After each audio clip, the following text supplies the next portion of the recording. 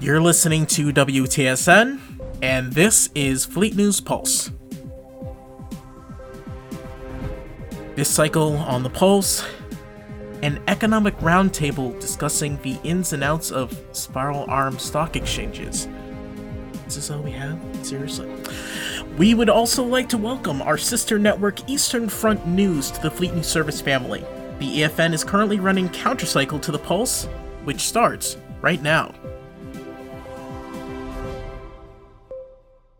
Business interests throughout the Spiral Arm were disrupted today with the unexpected fluctuations in the Spiral Arm Stock Exchange. Within one cycle, we saw gains of 5% and losses of 15%, only to see gains of 30%. The Pulse has invited Dr. Gregory Stewart, member of the Economics Advisory Board of the USFP, and Gorlet Hechtoldre, hailing from the Interspecies Monetary Fund. Thank you both for being here. My pleasure. Let's get down to it. The market is in turmoil, and the businesses across the stars are trying to make heads or tails of it all. If you'll pardon my phrase, Gorlet Heck. Of course. So in short, what the heck is going on? If I'm... While this may seem out of the ordinary, there is some precedent of this happening before. Market corrections have been a mainstay of economics since the days of our ancestors trading stones for, well, whatever they traded for. Food, shinier stones. No matter. This is how money works. And I'm surprised at all of the alarm. That's interesting, because according to our research at the IMF, this is, without a doubt, intentional. And I'm surprised that the EAB hasn't been looking into this further. I can't believe I'm hearing this. And furthermore, I can't believe that you people are allowing this person to spit this dreck on the air. The IMF is a qualified organization, and we welcome opinions from all species and sentience. The only thing I have to say to this outright falsehood is, where is your proof? If you'll allow me, play file 3208 EAB Labs. Complied. Playing file. You've got to listen to me. This is going to blow up in our faces if we don't stop adjusting numbers like this. Shut up and do your void damn job. We can't have everyone seeing the falling numbers. It'll crash the whole mode. Ma'am, I'm telling you. Not another word. I'll take care of any fallout. Get back to work. File ends. So you can see. I think we'll end this here while we research this further. I am outraged by this. I can't believe you would allow this absolute bull hockey.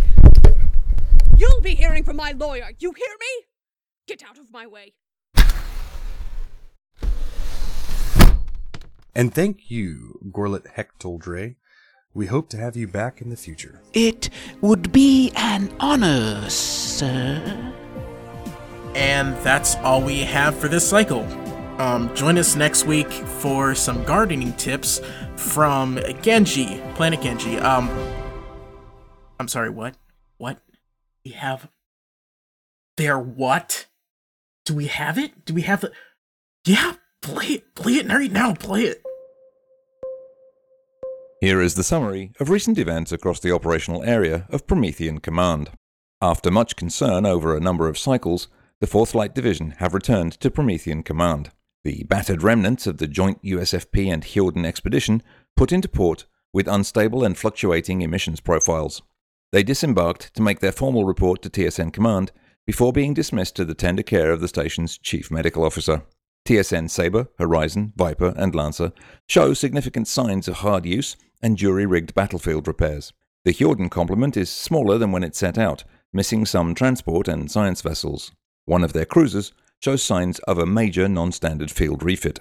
They are accompanied by what appears to be a Natani battlecruiser, though its transponder code does not match any in the known registry. There is already evidence of increased communications traffic with TSN Command via Natani protocols. The McClinley-Patrak-Cal expedition set out to chart the Arcturus system through a newly discovered jump point in the Hjordan system. Contact was lost following a severe gravity storm that destabilized the gate before the expedition could fully withdraw. Initial reports indicate that the trapped vessels had to make their way through 2 large and heavily populated systems of previously unknown hostile sentients before making contact with an Atani contingent who were able to guide them home. The Office of Naval Intelligence declined to comment on the security cordon being hastily erected around the returning explorers' quarters and the large suite of conference facilities being requisitioned over the next few cycles. ONI may lack a little warmth in its greetings, but Guy promises that Benjamin's Bar will be glad to welcome you with square pig chops and the first round on the house. Welcome home. And that's all we have for this cycle. Join us next time with your qualified human host for more news and views from Promethean Command. This has been Fleet News Pulse. This is WTSN, the Fleet News Service. Around the quadrant, around the clock. This show is part of the PlanetSide Productions Network. For more information, please visit www.planetside.pro, and thank you for listening.